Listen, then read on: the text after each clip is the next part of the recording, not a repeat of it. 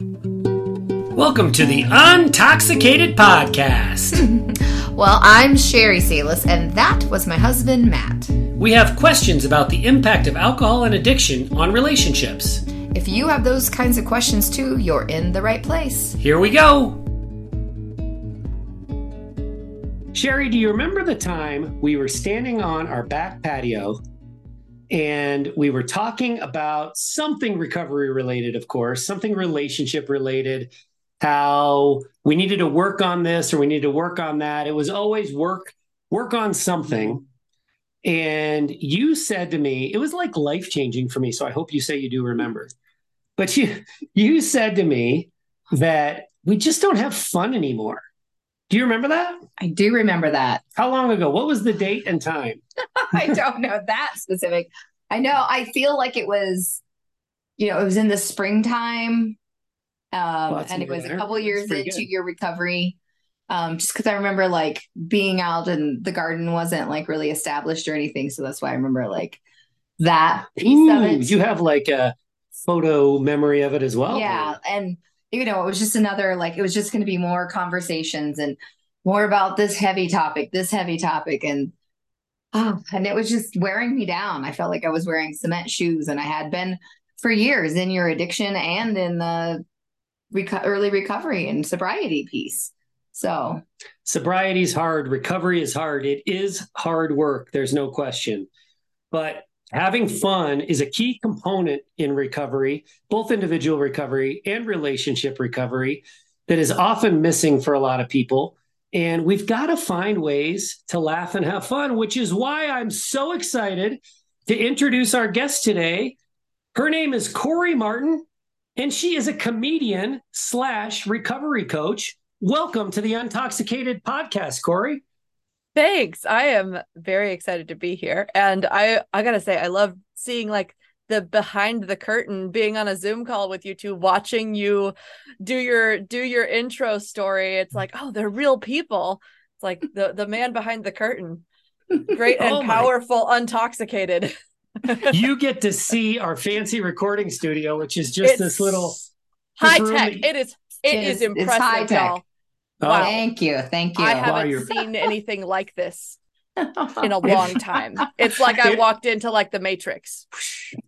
Yeah. Pretty cool. The Matrix, or this like converted walk-in closet on the end of our bedroom where all of our kids lived in their crib for their first few years. Right. I meant that scene in the Matrix where the kid bends the spoon. That's the part of the Matrix that it's reminding me of exactly that. So you really nailed it. It's very immersive. Wow. You have as picturesque or as photogenic of a memory as Sherry does. I'm impressed with both of you. Cory, thanks for joining us. Cory, your website is called therecoveryrevolution.com.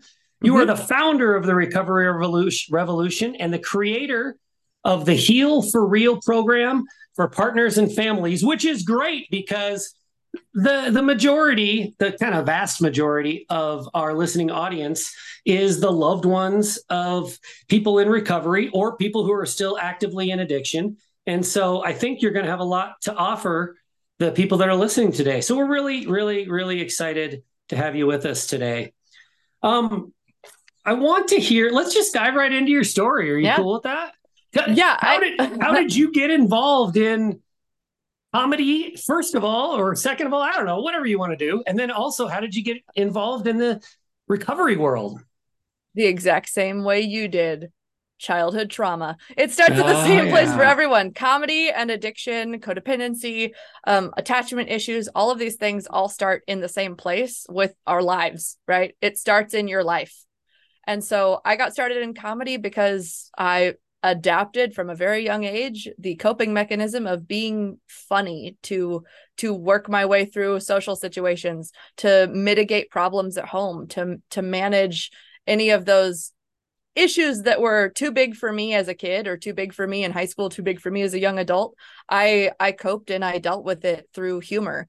And it's interesting. I don't find myself funny in conversation that much anymore. I definitely can turn it on if I want to. And there are some people I'll just like go right into it. But when I'm not deliberately intending to be funny, I'm a lot more serious than I used to be. It's a very interesting aspect of the recovery process is I don't feel that need to throw a joke in everywhere anymore. I know a lot of, if any comedians are listening to this and you're considering recovery, don't worry. You can still be funny and sober. You'll just be able to remember the joke at your next set, which is really a benefit for you. So I know that was something that I worried about. I was like, well, yeah, but if I heal, then I won't be funny anymore. That's something a lot of comedians worry about, is that going to rehab is going to ruin their career. Oh, that's so interesting. Even not from a career perspective, but just from the perspective of somebody who likes to tell a joke at a party and likes to be, I used to like to be the center of attention in any social gathering. Yeah. I now can recognize that my attempts at humor were just really kind of a cover for insecurities, right? I don't want anyone to know the real me. So I'll throw this out there and hope I get a few chuckles, and then I can feel comfortable protecting what's really going on in the background. Do you see it that way at all? I see aspects of it that way. I definitely think that humor is still a valuable skill to develop. I think that it's important that we be able to be funny, to respond to things with humor, I think is really important.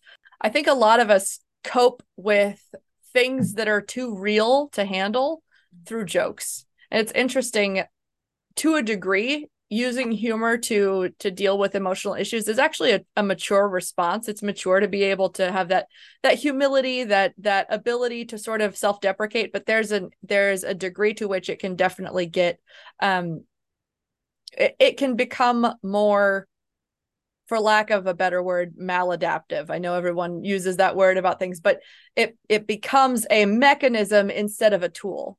Humor can definitely be a tool to socially lubricate or to get to the crux of an issue. But when we're using it as our only tool, it's kind of that hammer nail analogy, right? Where humor is your go-to response. Well, I'm not going to ever look at this in a serious way. I'm just going to find the joke in it so I don't have to put a spotlight on it. I think a lot of us do that. And I especially know in the comedy world, a lot of people find their way to comedy through insecurity, through some fragile feelings about themselves, through some early childhood experiences or just early life experiences that they need to manage through humor. And it's, to me, I think it's sort of a kind of a beautiful thing about people, that if something is so tragic we can't handle it, we choose to find the opposite perspective. It really is evidence that is a mind that can heal and can find the joy in life and can find a different perspective around their wound, around their pain. But in that moment, they just haven't gone quite deep enough to be able to manage it long-term or sustainably. Wow, that's fascinating. So you used humor, growing up and as a mechanism, as a tool, but how did it become a profession? How did you transition? That's a big step. That's a big leap. And a bold step. Bold too, yeah. So my profession in comedy is a little bit different than most people. My focus is on vaudeville, so short form, sketch comedy, musical comedy, original shows, and things like that. And I really got started turning this into a career through Renaissance festivals. So I don't know if you've ever been to a Ren Fest before. If anyone listening's ever been to a Renaissance festival, Big turkey legs. Yeah. It's debatable whether those are turkey. Rumor has it it's something else. What is it? We don't know. So I started with Renaissance festivals. I actually started in on cast, like just performing for free in the lanes and interacting with people. I had done theater, I had done film projects, I had done a little bit of improv, but I hadn't really dug into comedy as something that I was good at. Like I knew that people always called me the funny one, and everyone was like, "Oh, you're funny," but that never seemed to me like where I was going to head. Did I compulsively watch Comedy Central's like little half-hour stand-up specials when I was a kid? Absolutely. But I didn't really have an idea that that's where I was heading. I was thinking more like Carol Burnett, right? That Lucille Ball, like that kind of of comedy in my life.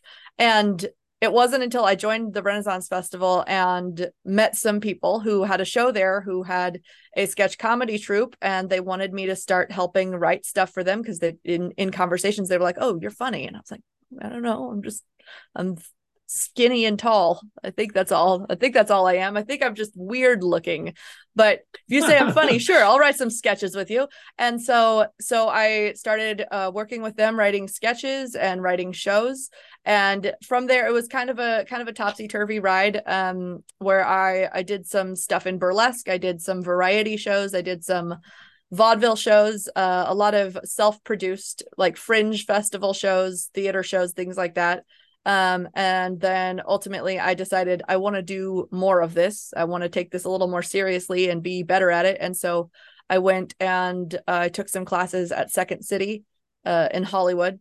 Not the one in Chicago, but the Hollywood one. But I went to Second City. I took comedy writing classes and stand-up classes and started writing some of my own shows. And so my other job is I book shows at Renaissance festivals now. I actually have 3 that I'm about to put up in the next week and a half at one of the biggest festivals in the country. So when I'm not doing recovery stuff, I'm still doing the comedy thing.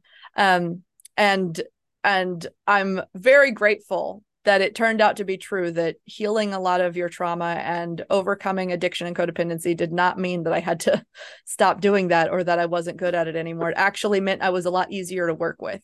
It meant that I was able to find people who wanted to work with me and who enjoyed like my ideas and wanted to collaborate. And so I'm very, very grateful to find out the rumors are not true, that you can heal and still maintain these kinds of hobbies or careers, whichever side you're on. And that it's still that creativity piece. Because even like musicians Right. and artists, they think they have to be high or stoned or drunk to be creative. And there's so many stories of sober musicians that say, no, like it's better. And, you know, the connection with the audience. But then there's just so many people that like, that we've heard and that we're like, no, that's got to be untrue. Like that creativity only comes when I'm buzzed. And yeah. Mm-hmm. Yeah. Well, I used to write when I was drinking, and I thought I could only write when I was drinking. And then when I got sober and I read what I wrote when I was drinking, I was like, oh, no, that's not particularly good at all. Sober is a much, much better way to go. So there's a saying, I don't know if you've heard it before. There's actually a saying in the arts, but among writers specifically, is write drunk, edit sober.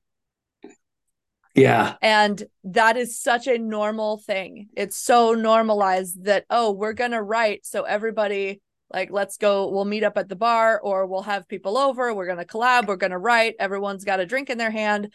And then it's one guy's job to sift through that and find some kind of a through line that makes sense. Some nugget that's good. And what was amazing to me is that after I stopped drinking, like the speed with which I can write a good show is insane. I can sit down, give me 2 hours, and I can write a half-hour show that I can put up at a festival.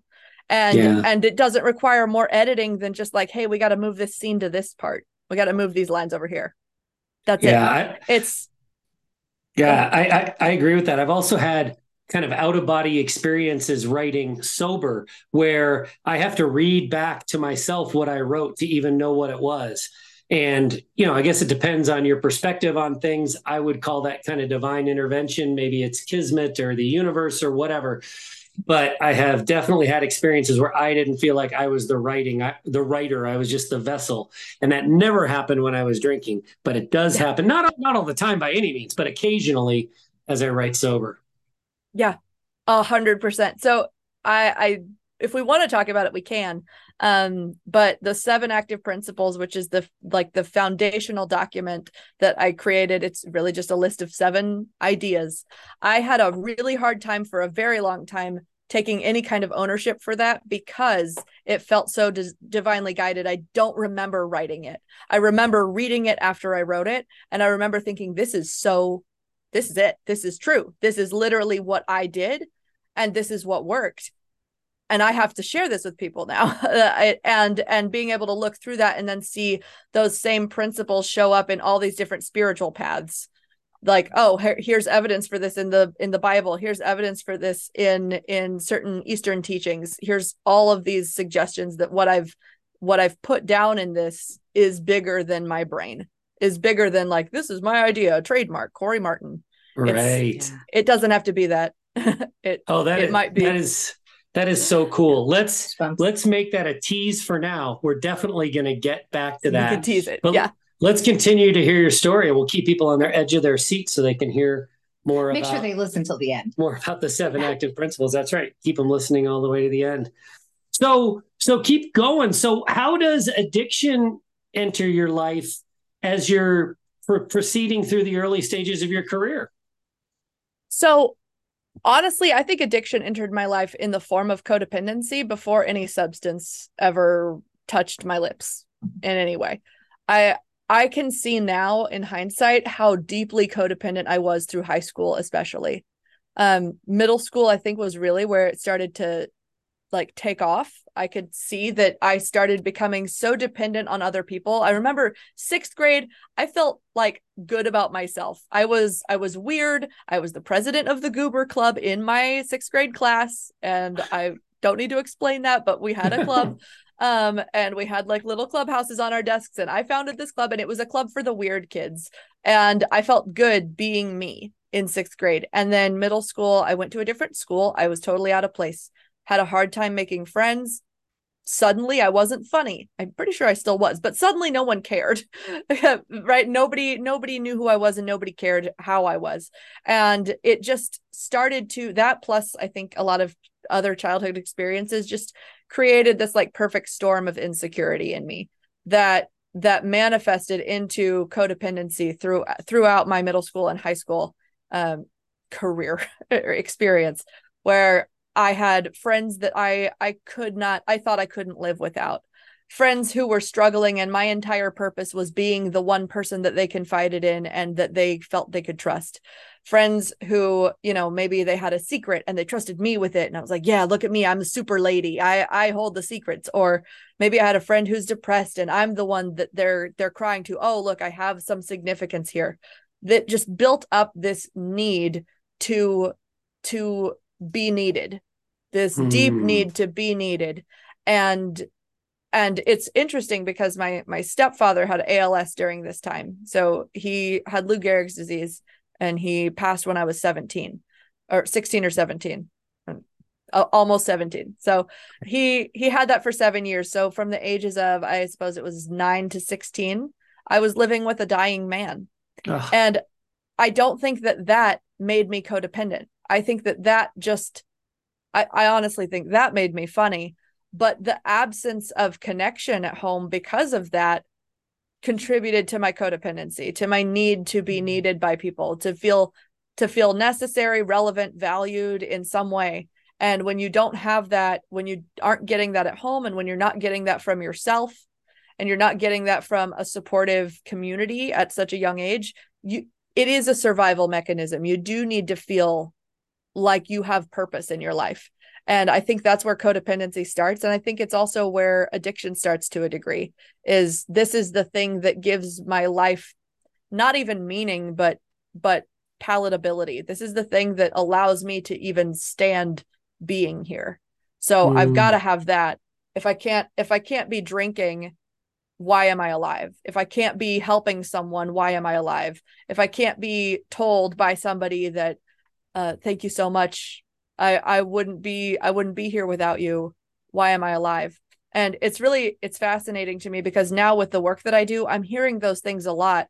And I appreciate that people are appreciating me, but I don't need it.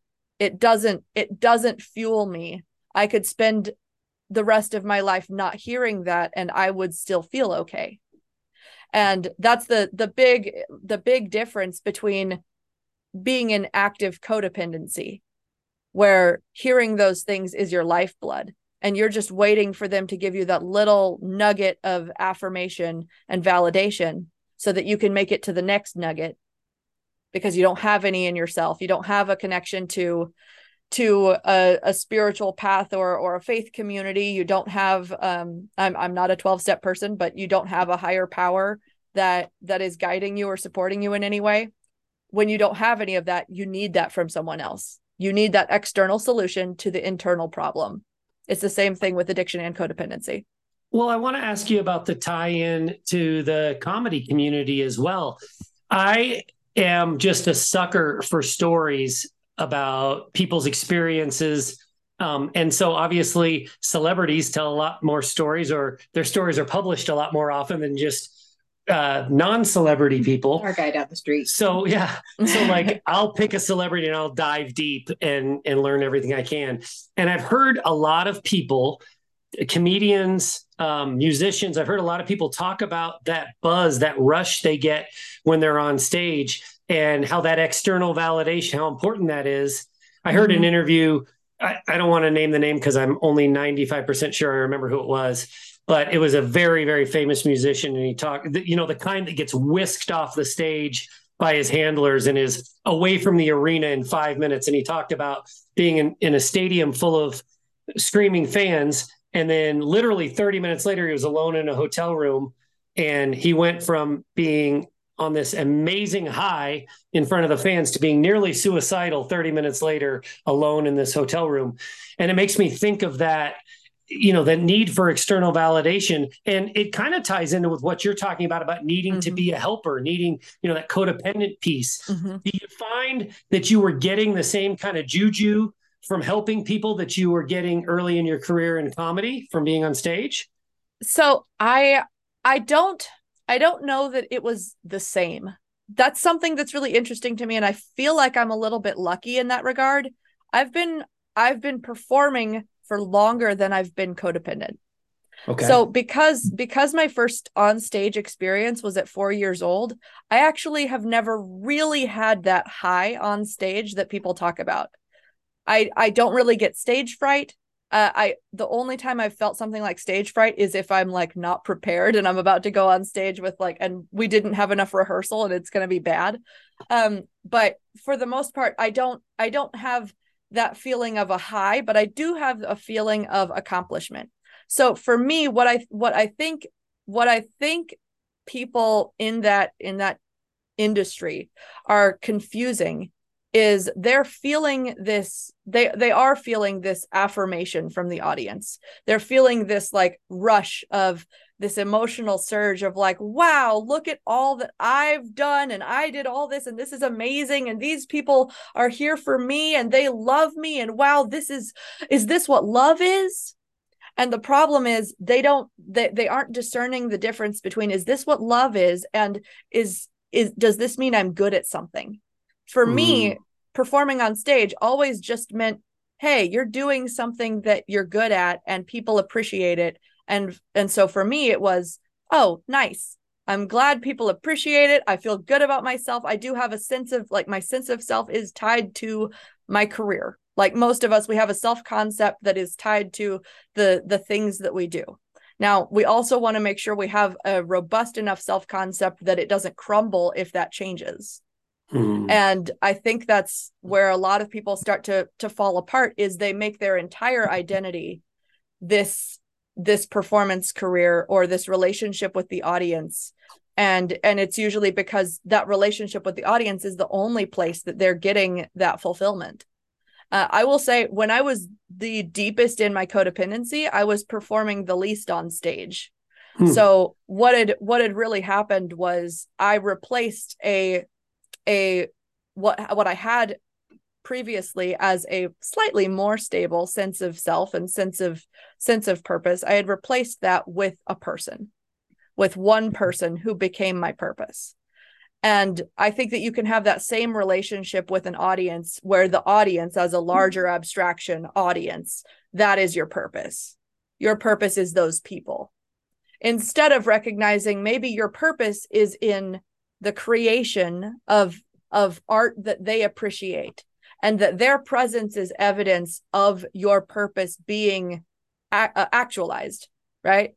Their presence at an arena to support you is evidence of your actualized purpose, but their presence isn't the purpose. Yeah. And I think that's where people really, really fall off in entertainment, is they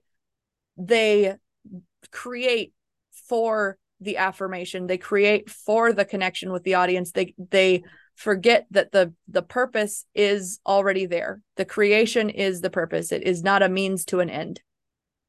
Another thing that's very common with performers, and I'm wondering what your thoughts are on this, enough is never enough. They're never satisfied. They can never say, look, I reached the pinnacle, or I reached this goal, whatever it is. Yeah. It's always, as soon as the curtain falls on the last thing, oh my God, I'm never going to work again. What do I have to do to make sure that this thing keeps going?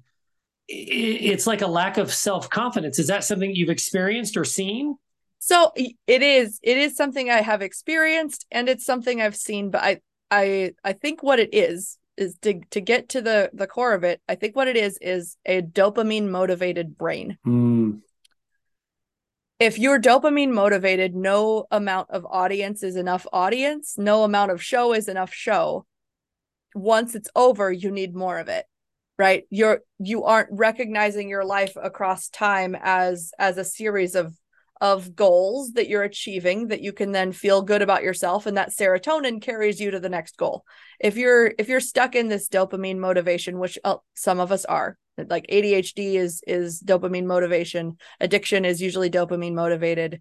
When that's how you've been functioning, you kind of train yourself to be more fueled or fulfilled by the pleasure aspect, by the part that feels good, instead of by the part that means good. I know this means something good. Is a much different feeling. It's a much more secure and stable feeling than I feel good right now. Oh my gosh, I just had such a great experience, and now my body is full of butterflies. Yay. Like that is what most people experience when they're on stage. I have experienced that when on stage, but it's the meaning that we attach to it. Do we attach a meaning of this is it? This is all that is. This is the most important thing I could experience. Just like getting high. Can you get high and feel, oh, wow, my body's full of bees right now and I can't move my legs? Or can you feel that and think like, oh my gosh, this is God. God's in me right now. And if I don't keep doing this thing, then I don't have access to that. If you're just able to take that inventory of what's happening in your body, that it doesn't have to be the temptation that we get sort of stuck with. One of the things that we talk a lot about is self-esteem as a preventer of addiction, and also as one of the solutions to addiction. And you're making me think about that. If we have a healthy baseline, I'm not talking about arrogance, I'm not talking about narcissism, but if we have a stable baseline level of self-esteem, then we don't need this other thing, whether it's performance or substance, to lift us out of the muck. If we don't start in the muck, then we can take and leave pleasurable experiences and still come back to a baseline that's a place where we can live with ourselves. Is that what's missing a lot in performance arts, that people's baseline is so low they've got to chase it all the time?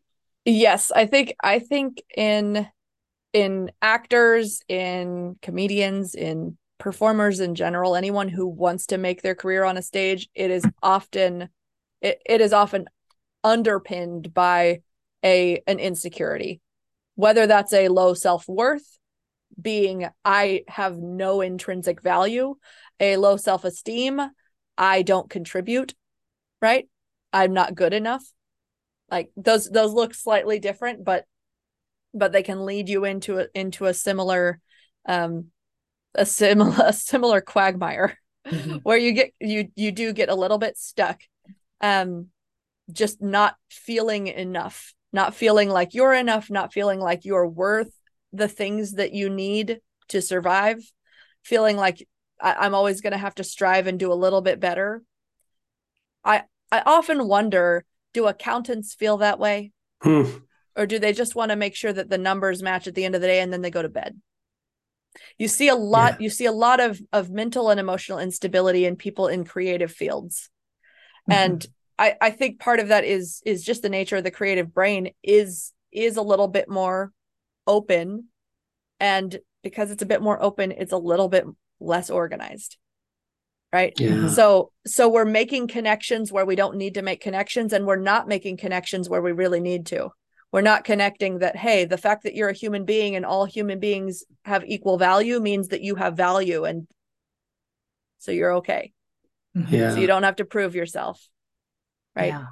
Well, you mentioned that the on performing stage happened when you were 4. So you were already feeling really comfortable being on stage, but then also being off stage, and you weren't getting your validation from that. Then codependency creeps in the insecure ages of middle school, you know. But so you're performing, you're a little less during those middle school and high school years. So when you then started going back to performing more, and you were still codependent and you were creating, is that when substances became involved because you thought maybe that creative and open mind and kind of seeing people use? It was very much the same period of my life as when I started back into performing more regularly. That was, I mean, part of that is my age, right? Turning 21. So it just sort of was a normal thing. But interestingly, the codependency was already there. I had friends who struggled with mental illness before that. I had friends who struggled with substance abuse before that. And I was fairly buttoned up, fairly straight edge, didn't really do any of that stuff. And it was mostly because at the time I was just very risk averse. I was like, I don't want to mess with my brain. But lo and behold, I messed my brain up anyway through codependency. But I didn't want to engage in that stuff. And so I didn't. But then when I turned 21, alcohol, suddenly it's legal. So I'm no longer afraid of it. I'm not avoiding it because it's not legal. I'm okay. I'll go out and I'll drink. And it just became a sort of like creepingly more and more normal thing throughout my early 20s, up to the point that I was going out regularly with other entertainers, other comedians, other dancers, singers, people who that's their lifestyle. The place we socialize is bars. The thing we want to do when we're not working is being high or being drunk.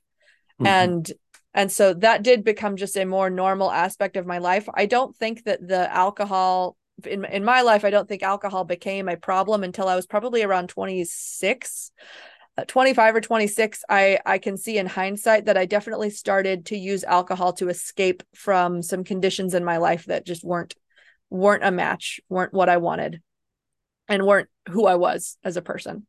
And I was doing a lot of things that I wasn't happy with, that I couldn't really live with, but it was a lot easier to live with them if I was drunk.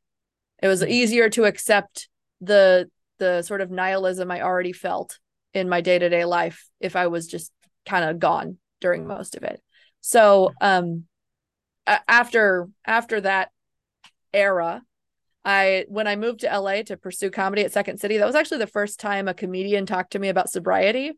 It was also right there on the cusp of me really falling into the deep end of participation based alcohol problems. And I say participation based because I don't think it would have gone where it did if I wasn't in a relationship with someone who had a drinking problem. Part of the reason I did sort of fall off the alcohol deep end was because it, like the Gin Blossom song, I'll follow you down, right?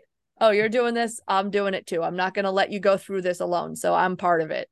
And that was a good portion of my life was under sort of an alcoholic haze. So yeah, there, you make me think about the fact that so you follow somebody down, but there's also the aspect of alcohol that it's not only legal, but it's what is commonly used, societally used for relaxation, for stress relief. We use all these words around it, right? Yeah. So if you've got a part of your life, an aspect of your life that you're not happy with or proud of, or it's not filling your bucket, and you can say, choice. Yeah, I'm just going to use this to relax. And you can do that for a long time without recognizing it as a red flag, because everybody uses alcohol to relax. Everybody uses alcohol to self-medicate. I shouldn't say everybody, but a lot of people do. They would never use words self-medicate, right? They would, but they would certainly say de-stress or relax, or I deserve this at the end of a long day. So in addition to following somebody down, was it also not obvious to you were getting into trouble because everyone around you is behaving that way and society kind of endorses it? Does that make sense? Yeah. So I noticed that in hindsight, but here's the thing. I actually in no way begrudge my era of drinking. Okay. I actually don't regret it at all. Many of the connections that I have that have fulfilled my life deeply and have actually been a really important influence in my own recovery are people that I met and relationships I maintained across a bar. Mm-hmm. I don't think that I don't personally draw the hard line at like drinking. I know that's pretty normal in recovery, is you're like, oh well, this is poison, and I personally do not enjoy drinking alcohol because it feels like poison inside my body. However, I also recognize that culturally and socially there are and can still be important experiences had with the shared experience of drinking. Just like you can have important experiences with shared experiences of, like, oh, we're both vegan, right? We're both doing this lifestyle thing, even if it's an unhealthy lifestyle thing or a lifestyle thing that's not great. How many times have we made friends over gossip? And then we decide that gossip isn't something we want to do anymore, but so does that friend. That friend also decides they don't want to gossip anymore, and we keep the friend, but we leave the gossip. So I am actually quite grateful for that era of my life that I did spend mostly at a bar, one bar in particular in Sherman Oaks, California, where if I hadn't met the people that I was brought to at that bar, I wouldn't have the life that I have today. I wouldn't have learned the things that I've learned. And the amount of people that share that experience of alcohol, it's so diverse, it's so vast because it is so normalized and it's all over society. So every single person that you need to talk to at one point or another might be found at a bar. Even if that's not the best point in their life, even if that's not, their most wise and most healed version of themselves, you don't have a guarantee of meeting everybody at their best. Right? So yeah. If the important thing is to be able to make connections and make relationships and have a fulfilling life, like you guys said, having fun, then I don't want to begrudge myself the years that the only way I could have found those people was at a bar. Because for me, part of what made it so easy to kind of slide down into is that in LA, everything's at a bar, right? We have sober bars now so that you can still go to a bar. You just don't have to drink alcohol, but it's all this communal experience where we're joining together with a table and a thing that we're doing. We're putting something in our mouths, right? We've got a table and a thing to consume. And right now in our culture, that is a bar. I say right now, but it's really been that way for hundreds of years. And I can't really in good conscience say that like, oh, well, yeah, society endorses this and that's why it's a problem. I think the bigger problem than society endorsing alcohol as a coping mechanism is the fact that as a society, we don't at the same time encourage emotional intelligence and mature emotional development from a young age. These aren't things that we learn in school. When a kid has an outburst, they're put in timeout. When a kid has an outburst, they're told that they're wrong. Instead of they're told, hey, what's happening in your body right now? Let's work through this together so that you know how to respond to your body feeling a feeling that's yucky. I say that in kid terms, but if we were teaching people that, the presence of bars and the social endorsement of alcohol as a stress reliever wouldn't be a problem. It would just be a pastime. Yeah, I think the importance of community cannot be overstated. I saw some research just recently that the thing that is most effective in the recovery community, it's not the specific not necessarily the specific mode that you choose, whether it's the 12 steps or something else. It's that community piece that is so effective for people. And that ties right in with what you're saying. The community piece can be a bar absent alcohol, basically. But that is so important. And I do have hope for future generations. I coach high school soccer, and my kids, these teenagers, they talk about their therapy sessions now out in open in front of each other. Oh my God. When I was a teenager, I would have gotten pummeled if I had. Well, first of all, I didn't, nobody was even considering going to therapy when I was a teenager. But if I was, I would have been pummeled for talking openly about that. Wouldn't have cared. So how did you're following the person down. You're drinking to cope. When did things turn around? Talk to us about what the beginnings of recovery looked like for you. So for me, it started at a bar. How appropriate. The beginnings of recovery started at a bar. It started in the conversations that I was having with people at that bar who were concerned about me, concerned about aspects of my life that weren't healthy. Drunken conversations with my best interests at heart. That was actually where it started. Conversations on the patio at my home bar where I felt safest, with people who cared about my spiritual well-being and were willing to have those conversations with me. Were we both three sheets to the wind? Yes, but I remember those conversations. And those were the conversations that started planting the seeds in me that allowed me to start making different decisions. I'm actually really glad you asked me about that, because I think one of the biggest misconceptions in recovery is that in order to recover, you have to recover first. In order to get sober, you have to be sober first. Like, in order to get help for this emotional and psychological problem that you have, you first have to stop having that problem so you can put down the bottle. So the seeds can't be planted when you're still actively using, and you reject that. Yeah. The idea is that those seeds can't be planted, and that's false. I don't just reject it. It's just a falsehood. And I don't think it helps people to say that. I think it actually separates. I don't just think, I've seen this happen, but I think it separates people from the help they need when we say that in order for you to get the help you need, you first have to solve your problem. It's an excellent Alcohol point. is a solution. Alcohol is a solution. Chemically and metaphorically, alcohol is a solution. That's what we're reaching for. We're reaching for a solution. We're already committed to fixing whatever's going on in here. We just need to be spoken to in a way that the real problem underneath the alcohol can be addressed. As long as we're focusing on whether or not alcohol, whether or not society is pushing us to drink more, or whether or not, we need to develop different coping mechanisms and alcohol is the wrong one. And all of these conversations they kind of circle around alcohol. Alcohol is central to all these conversations, but alcohol isn't central to the person who's an alcoholic. Pain is central to the person who's an alcoholic. Yeah, I would, from my side of it, I would push back and I would clarify to say alcohol is an ineffective solution, or it's a solution that works for a while until it stops working. You hear a lot of people say that, and that's certainly my experience.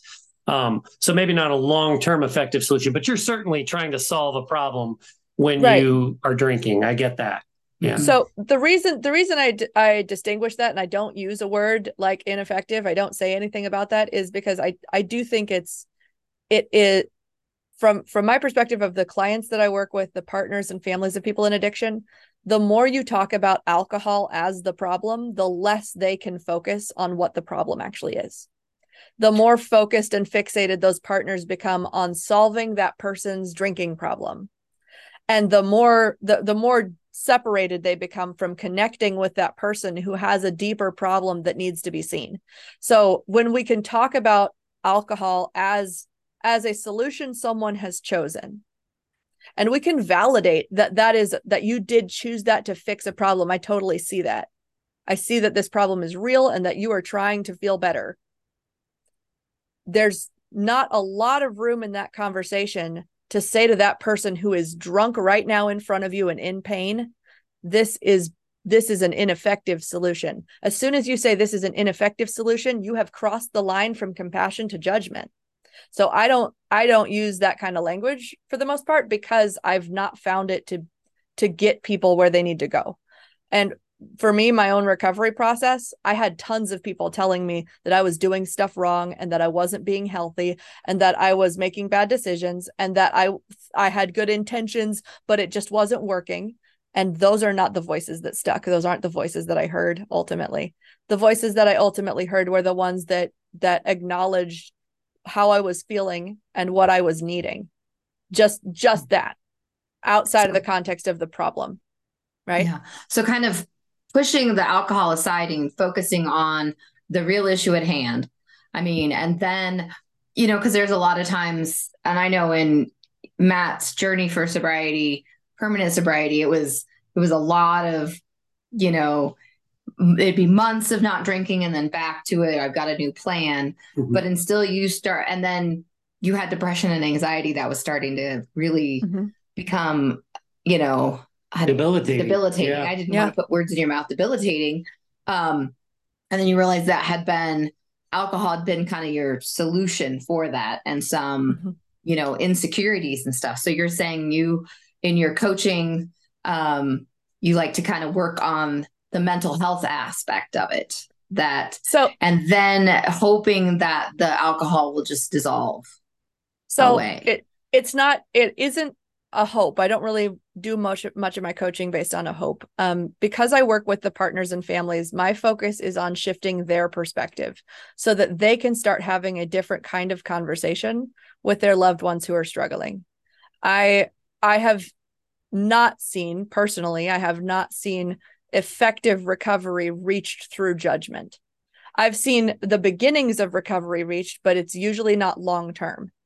So my intention behind the way I speak about alcohol and the way I speak about all of this stuff is for the perspective of someone who doesn't have the problem. Because the person who has the problem, we can totally say like, oh yeah, it's not an effective solution. And I agree. For me, from my perspective, that was not an effective solution. We can have that conversation all day, but here's the issue I think a lot of us run into, and we don't realize we're running into it. You said it yourself. A majority of your listeners are partners and families.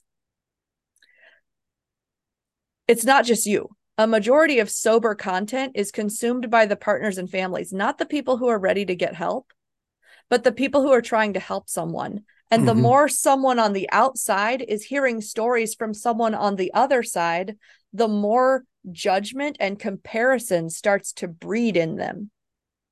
So the more a wife of an alcoholic hears from a recovered alcoholic, the more she thinks, why can't he be like that? Why can't he realize that? More judgment. That's more judgment. And it separates them further and further and further from being able to connect.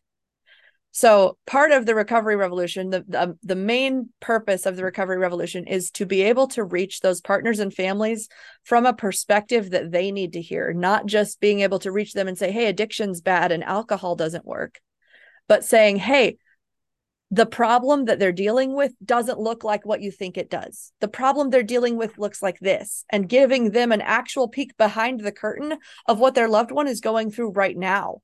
Not where they'll be, hopefully in 6 months to a year, but where they are right now. What are they feeling, and what are they thinking, and how is their loved one relating to their addiction? Because if you can't understand that, then you can't connect to that person. You're not relatable to them.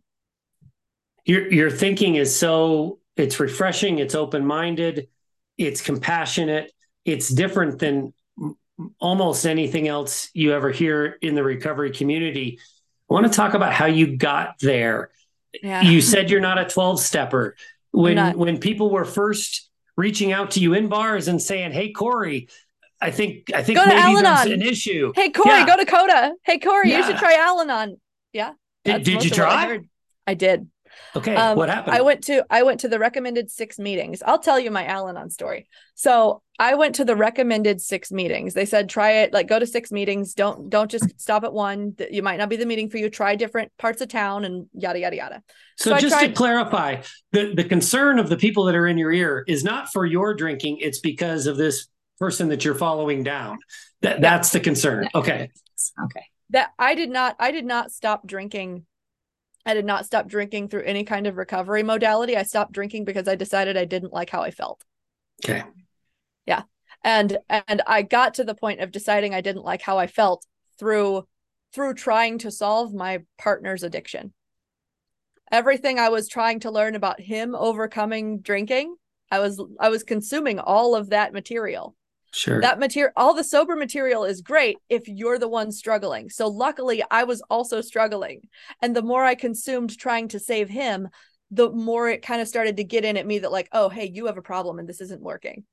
Right. Okay. So that stuff works really well for people who are struggling with the problem. Like hearing from someone who's been where you are and is on the other side of it, that works for the alcoholic. It works for the addict.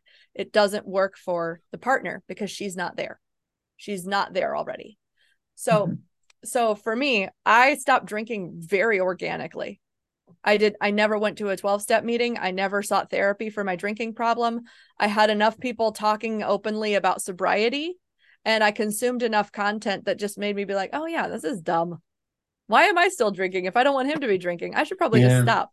Right. It came about to me very obviously as like a core hypocrisy in my own life, where I was like, oh, I'm doing the thing I don't like.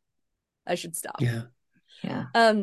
I had my own sort of like rock bottom binge weekend, but I don't think that weekend was the reason I realized it. I think that weekend happened while I was realizing it. Right. So on this course of like, oh, I'm not going to drink as much. Oh, I might not drink anymore. Oh, I might be done. I wasn't quite done yet. And then I drank again and I was like, oh no, I'm good. That was it. That was enough. Yeah. I think I've drank enough alcohol now. I've found the bottom. Yeah. So I just became done with it. And through my own becoming done with it, I also realized like, here's the thought process you actually have to go through in order to decide you're done. And since that's the process I had to go through, that's the process he's going to have to go through. So how does he get there? Oh, not by me yelling at him. Yeah. Oops. Not by me trying to like manipulate or control the situation, not by me trying to like bribe him with sex or with ignoring him or with, punishment or anything. How did I get here? Oh, I got here by people just like being chill about not drinking enough and talking about the fact that they don't drink anymore.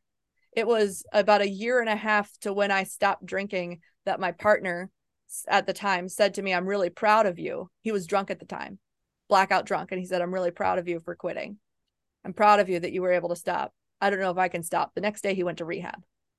So I do believe that this is possible for a partner to learn how to behave around someone in such a way that they can find that solution. But as far as Al-Anon, that wasn't it. I tried Al-Anon and I used everything Al-Anon told me to do. I did everything Al-Anon told me to do. It made the problem so much worse.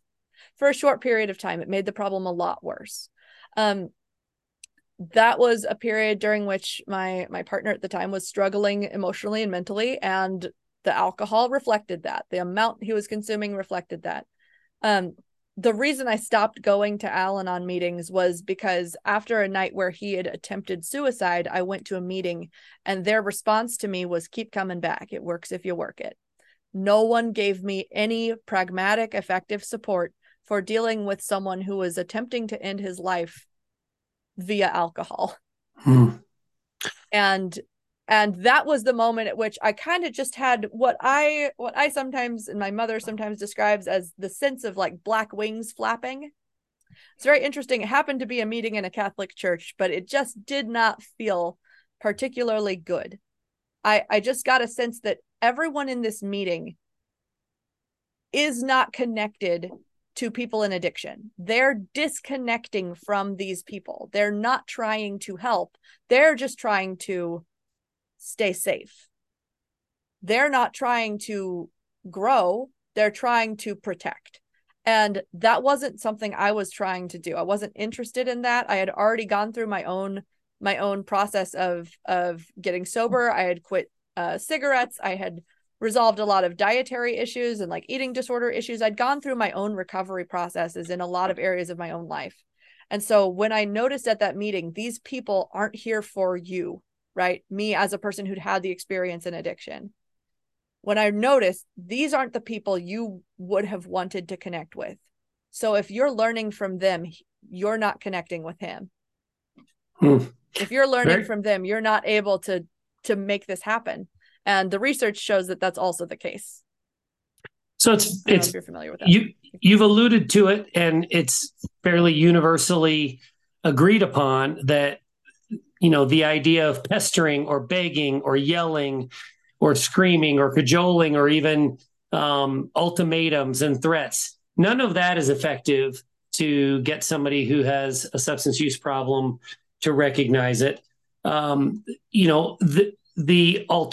of the alternatives is the concept of disconnection and taking care of yourself and leaving that person to deal with themselves. It sounds like you're threading the needle through compassion and going somewhere different. And I'm hoping that you'll talk to us now about the 7 active principles of conscious recovery, how that came to be, and what exactly is the solution in your opinion? So I want to start with what you sort of alluded to, which is the Al-Anon version of detachment. I like that you said disconnection, because that's actually what they teach in Al-Anon. They don't teach detachment as it would be taught in Stoic philosophy or Eastern philosophy, where detachment is a core tenet. Al-Anon teaches detachment in a slightly different way. Now, I know in some of the literature, they may nail it, but it really doesn't matter what the book says, as we can all know from church. It doesn't matter what's in the book. It matters what people are sharing with each other and what people come to believe is true. Yeah, those darn humans get in the way of they get in the way, the right? well-written stuff sometimes. Exactly. Yeah, totally know what you're talking about. What they teach in Al-Anon, the version of detachment that most people learn through Al-Anon, looks more like what you said, disconnection, where the goal is keep myself safe by not engaging with you, not trusting you, no longer feeling close, intimate feelings for you, no longer feeling a romantic connection to you. The inevitable outcome of this behavior is separation. There aren't a lot of relationships saved by Al-Anon. There are a lot of people who will report that Al-Anon saved my life, but they're reporting that from a sort of model of the world that's based around victimization. A model of the world based around this person's addiction was a problem for me. This person's addiction was something happening to me. Their behavior while they were under the influence was directed at me, and therefore it's about me. And Al-Anon taught me to stand up to them. Al-Anon taught me that it was okay to punish the person in addiction by saying, get out of my life, I don't want to talk to you ever again. Al-Anon taught me that it was okay to separate from someone who struggled with an addiction. Now, are there people in addiction who are also a problem to be in a relationship with, and maybe we just can't engage with them in relationship? Yes. But is alcohol and addiction synonymous with abuse? No. And the problem that Al-Anon breeds is this idea that the existence of addiction in one person's life is evidence of abuse in another person's. So you have wives seeing their husbands drink too much and thinking, he's not there for me, he's a bad husband, he's abusing me. Instead of seeing their husband struggle with alcohol and thinking, he is struggling, he needs something, I'm gonna pray for him, right? Or I'm going to take as good of care of myself as I possibly can, so that he doesn't have to worry about more than his health for right now, because he's clearly overburdened. Oh my goodness, this is a man who is having a hard time existing. That should, if we're healthy, that should well up some compassion in you if that's your partner. In Al-Anon, it does the opposite, because we do hear stories about addiction as tied with perspectives of abuse. Not necessarily genuine, real stories of abuse, but perspectives of abuse. By perspectives of abuse, I mean, for example, if say your partner drinks too much and he's loud when he's drunk, and you are very uncomfortable with the fact that he drinks too much, and you believe that him drinking too much is a huge character defect that makes him a bad person, and then he drinks, you already have a belief around what that means about him. You have a belief around him as a person who deserves that judgment. Then he drinks and gets loud, and suddenly that loudness and that drinking equals abuse to you, because you've drawn a line between his addiction and your opinion, and you've made those the same. So instead of looking at alcohol as a solution, and again we talked about this, I would call it an ineffective solution, but instead of looking at the fact that the person has a root cause problem that they're attempting to solve, we're making moral judgments based on what we're hearing from others and just Right. kind of the perspective that society has. Alcohol is great. It's meant for celebration. It's meant for mourning. It's meant for all these things, unless you cross some invisible line, and then it's bad, and the person who does it is bad. And so we make that judgment. Exactly. You nailed it right there. Alcohol is great until you cross the invisible line, after which I can judge you harshly and harbor disdain and contempt for you. And that's just not only is it not true, it's not fair.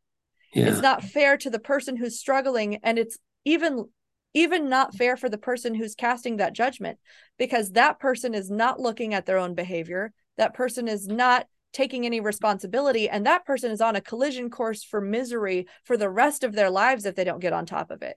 I genuinely think that codependency is a harder addiction to overcome than alcohol, because at the very least we recognize alcoholism as a bad thing. And codependency can be masked as so many different things. In one of my workshops, and actually my free workshop, so anybody listening that wants to learn this, I've got a whole thing you can hop into, but I have something called the codependency pendulum.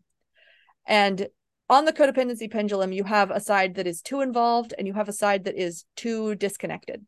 Mm-hmm. And along this pendulum, we're swinging from dysfunction to dysfunction. And we're thinking, I've tried everything. I've tried neglectful abuse and I've tried violent abuse. Why isn't it working? And so we've tried the two extremes in reality. We've tried the two extremes and we haven't learned how to find balance. Al-Anon sits on the detached to extreme side of things, the disconnected to extreme. It's not a solution for healing a relationship affected by addiction. It is a solution to enmeshment and over-involved codependency, right? In the same way that alcohol isn't a solution to finding a healthy and happy life, it's just a solution to shutting off the pain for a moment. It's a solution to temporarily shut off the pain. So what we really have to do is reevaluate our goals. That's why I still use the word solution, because it is a solution to a smaller problem. It's a solution to a problem that we could resolve on a grander scale if we change the focus that we're dealing with. If we focused in more on okay, what's the core of that problem? What's the core of that pain? Does alcohol solve that? No. All right, let's see if we can find a more encompassing solution. Let's see if we can find a broader solution, a more, what's it called? A one-stop shop solution. Let's see if we can find something that deals with a few of these problems instead of just that one little symptom, right? With Al-Anon, we're dealing with that one little symptom of over attachment or enmeshment, and we're responding to it with detachment, but we're not solving the problem of poor attachment skills, of an inability to feel compassion for your loved one, or of a disconnect in your ability to connect. I love the pendulum analogy, the pendulum visual.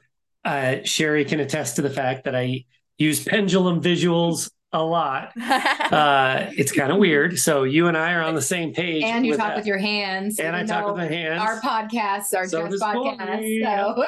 So but do the 7 active principles address keeping that pendulum kind of in the middle a little better? Oh, your other favorite word, homeostasis. Yes. There we go. So the 7 active principles, the reason that these are so much different from Al-Anon or AA and 12 steps is that it's not a series of steps. So the reason that I've named it active principles is that these are principles that are supposed to be present in each and every moment of your recovery process. Now, you're not going to nail it every time, you're learning, right? But with the 7 active principles, you have verb-based behaviors. So it's not just like, hey, here's a step and you do it once. No, hey, here's a principle that you live in each of these decisions. Are you about to do something, but you forgot principle 3 through 5? Well, then maybe that's not going to serve you very well. And these principles are based on they're from a lot of different places. Like I said earlier, if you'd like, I can walk us through them. Usually I don't really introduce people to the 7 active principles until they join one of either my free Facebook group or one of my coaching groups, and I know that they can actually wield these ideas safely. But I'd how be about happy just to, one? How about just one as a tease? So we get kind of a feel Sure. for Pick your it. favorite. Yeah. So the first one is the one that I put the first one first because I think it's the one that you do need to start with, and you have to be able to wrap your brain around before the rest of them can really sink in. The first one is, we understand, there's your verb, that people are not solely defined by their behaviors. Ooh, I like that. I like that. So starting with that first principle, it cuts through that myopic judgment, sort of critical mind that we often have around people who struggle with addiction, where we see, oh, so-and-so is drunk, they are a drunk. No, so-and-so is drunk, they are drunk right now. Mm-hmm. He is drunk right now does not mean that all that he is throughout his life is drunk. He was also born. He also was crying. Is he crying because he cried as a baby? No. He was hired. Is he an employee for the rest of his life? Probably not. Right? So all of these moments in our life are not are not singularly defining characteristics. And I think that's where 12 steps really, really falls off the wagon. Sorry for the mixing of those metaphors, right? Yeah. 12 steps really falls off the wagon when they start talking about defects of character, because judging a defect of character decontextualizes all those behaviors from that person's life and their experiences. And the goal with the Recovery Revolution, with my programs, and the intention behind the 7 active principles is that we want to keep the context of people contained. We want to be able to look at that whole person. What else is going on underneath that? What does that mean? What can we do with what that means? Can we respond to a bigger piece of them? Can we respond to a different piece of them? Or can we only respond to the loud behavior that we're seeing in front of us right now? You've clearly thought this through. You've written it down. You've developed programs around it. This is well thought out. But it reminds me of a very unwell thought out way that I have started to respond differently in longer term sobriety. When I see somebody behaving in a way that would kind of objectively be considered not okay, rather than immediately look to blame that person or call names or yell or whatever, or be offended, even internalize that and be offended by it. My go-to now is, what happened? What's influenced this person that's creating this behavior? Where's the pain? What happened to this poor person? Not this poor person. I don't want to make it sound like I'm looking down upon people, because we're all poor people. We're all people that have had negative impacts in our life. But that's flawed. Yeah, but that's where I go now, instead of being like, and it doesn't even have to be someone I'm in relationship with. So the person checking me out at the grocery store can be nasty. And instead of thinking, you should have better customer service, I'm going to tell your manager I'm not going to shop here anymore. I think, boy, I wonder what happened to this person on the way to work today. Or I wonder I wonder how many nasty customers have come through this line to put this person in this mood. And, I don't know. I don't know if this is tying in with what you're saying, but it's what you're making me think of. No, you're absolutely right. Because the thing that is tying the thing that's tying through all of this is perspective. That's where we get really lost.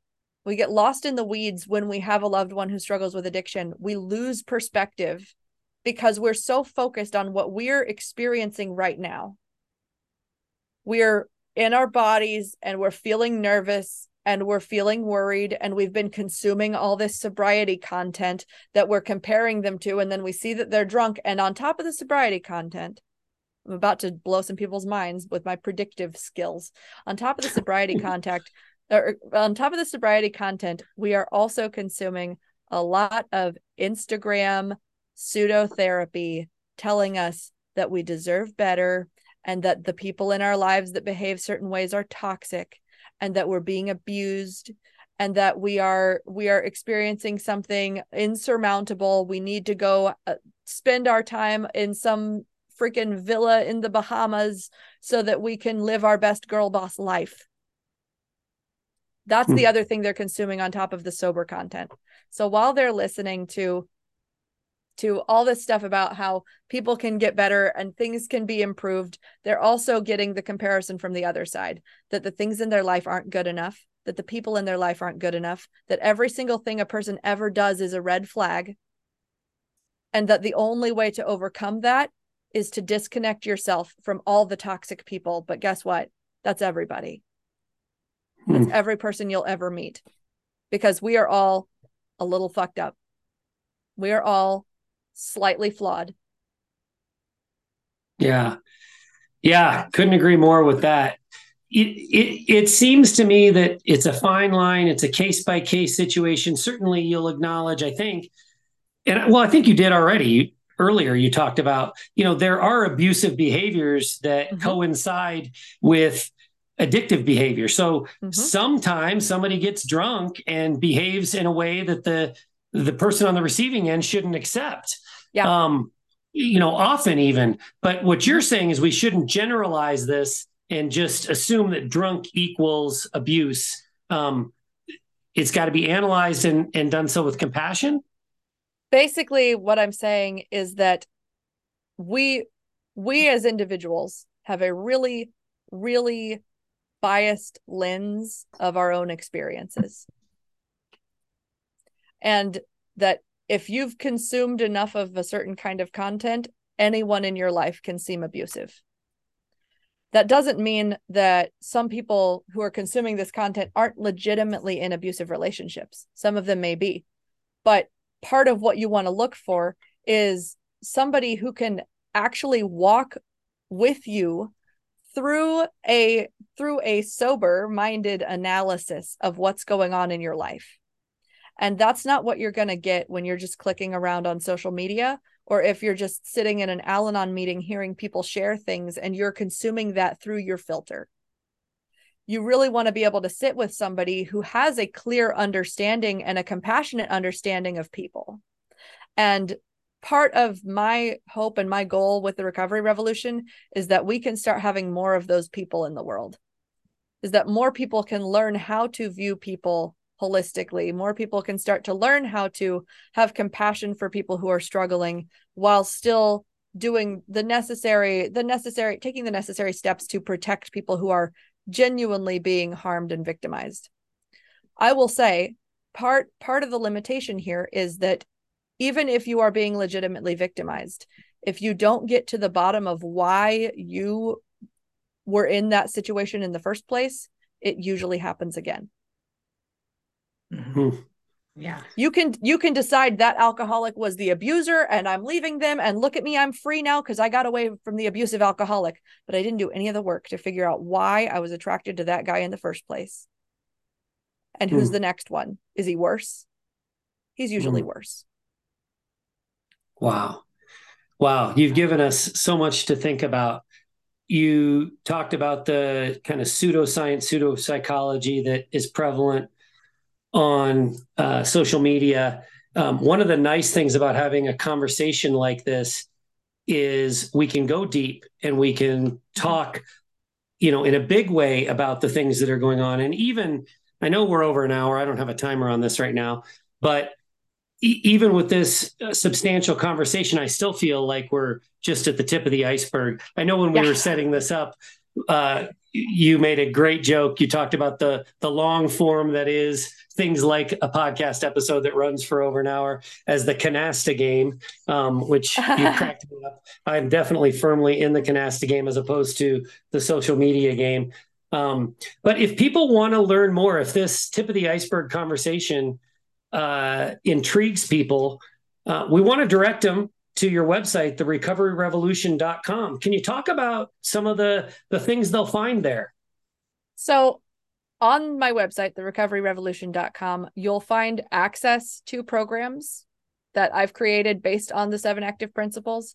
You'll find my free workshop There's a link to register to access the free workshop. It's an on-demand workshop that you can register as many times as you need to, watch as many times as you need to. And that workshop, that's where I go into the codependency pendulum. It's really the first step of the process of going deeper and understanding how we can show up differently for someone who struggles with addiction, how we can start to unpack some of the things that maybe we believe because we've gone to Al-Anon meetings. Maybe we believe these things because we've read certain books that had outdated information about addiction. And so we think that we know everything. And yet what's happening in front of our very eyes is blowing our mind and we can't make sense of it. If you've learned everything, it's going to make sense to you. I promise. It's not going to be as confusing. So my program Heal for Real is a much more deep dive. It is a 6-month program, and I've really designed that as a rehab for us. And by us, I mean the partners, the loved ones, the family members. Addicts, alcoholics get to go to rehab. Where does she go? She goes to Al-Anon, and that's just not good enough. So I created Heal for Real so that there was a solution to that caliber, to that depth of knowledge and self-reflection and healing, that partners and families of people in addiction can get the help that they need so that they can create an environment conducive to a functional long-term recovery. So that's what you'll find if you go to therecoveryrevolution.com. But I also highly, highly recommend following me on Instagram, because if you're following anything else, you're going to fall down that rabbit hole I just talked about. But at the very least, if you can follow the Recovery Revolution, you will get a research-based, perspective-based, insightful conversation around addiction. And that's what we all need if we want to get out of this thing unscathed. That is some great advice. Follow the Recovery Revolution on Instagram. We will link to the recoveryrevolution.com in the show notes for this episode. One of the things I want to say in closing that we want to do here on the Untoxicated podcast is we don't want to just be an echo chamber. We don't want to just bring on people who are going to recite the exact same things that Sherry and I believe and the exact same things that we share with other people. We want to be an opportunity to present some new ideas. And honestly, some of the things that you've shared today, it's the first time I've heard them. And you've really got me like assigning myself the duty of digging deeper and, you know, just considering some of your philosophies. It's really great stuff. I can't tell you how much I appreciate the open-minded approach, the deep thinking that you've done. And, you know, obviously, if the solution in the recovery community was widely known, we'd have solved both codependency and addiction a long time ago. And we need people like you who are exploring, pushing boundaries, pushing back, and creating new and exciting things. So thanks for coming on today and sharing with our audience all that you have to offer, Cory. Really appreciate you being here on the Untoxicated podcast. Thank you so much. It's been very fun. You're both great. Excellent. Thanks. Before you go, we hope you'll consider these 3 resources. If you love or loved an alcoholic, we offer support and connection in our Echoes of Recovery group. Check us out at echoesofrecovery.org. If you are a high-functioning alcoholic seeking methods and connection in early sobriety, we're ready for you at shoutsobriety.org. No matter who you are, there's something for you in our book, Sober Evolution. Evolve into sobriety and recover your alcoholic marriage. Go to soberevolution.org. For my wife, Sherry Salis, I'm Matt Salis. Thanks for listening to the Untoxicated Podcast.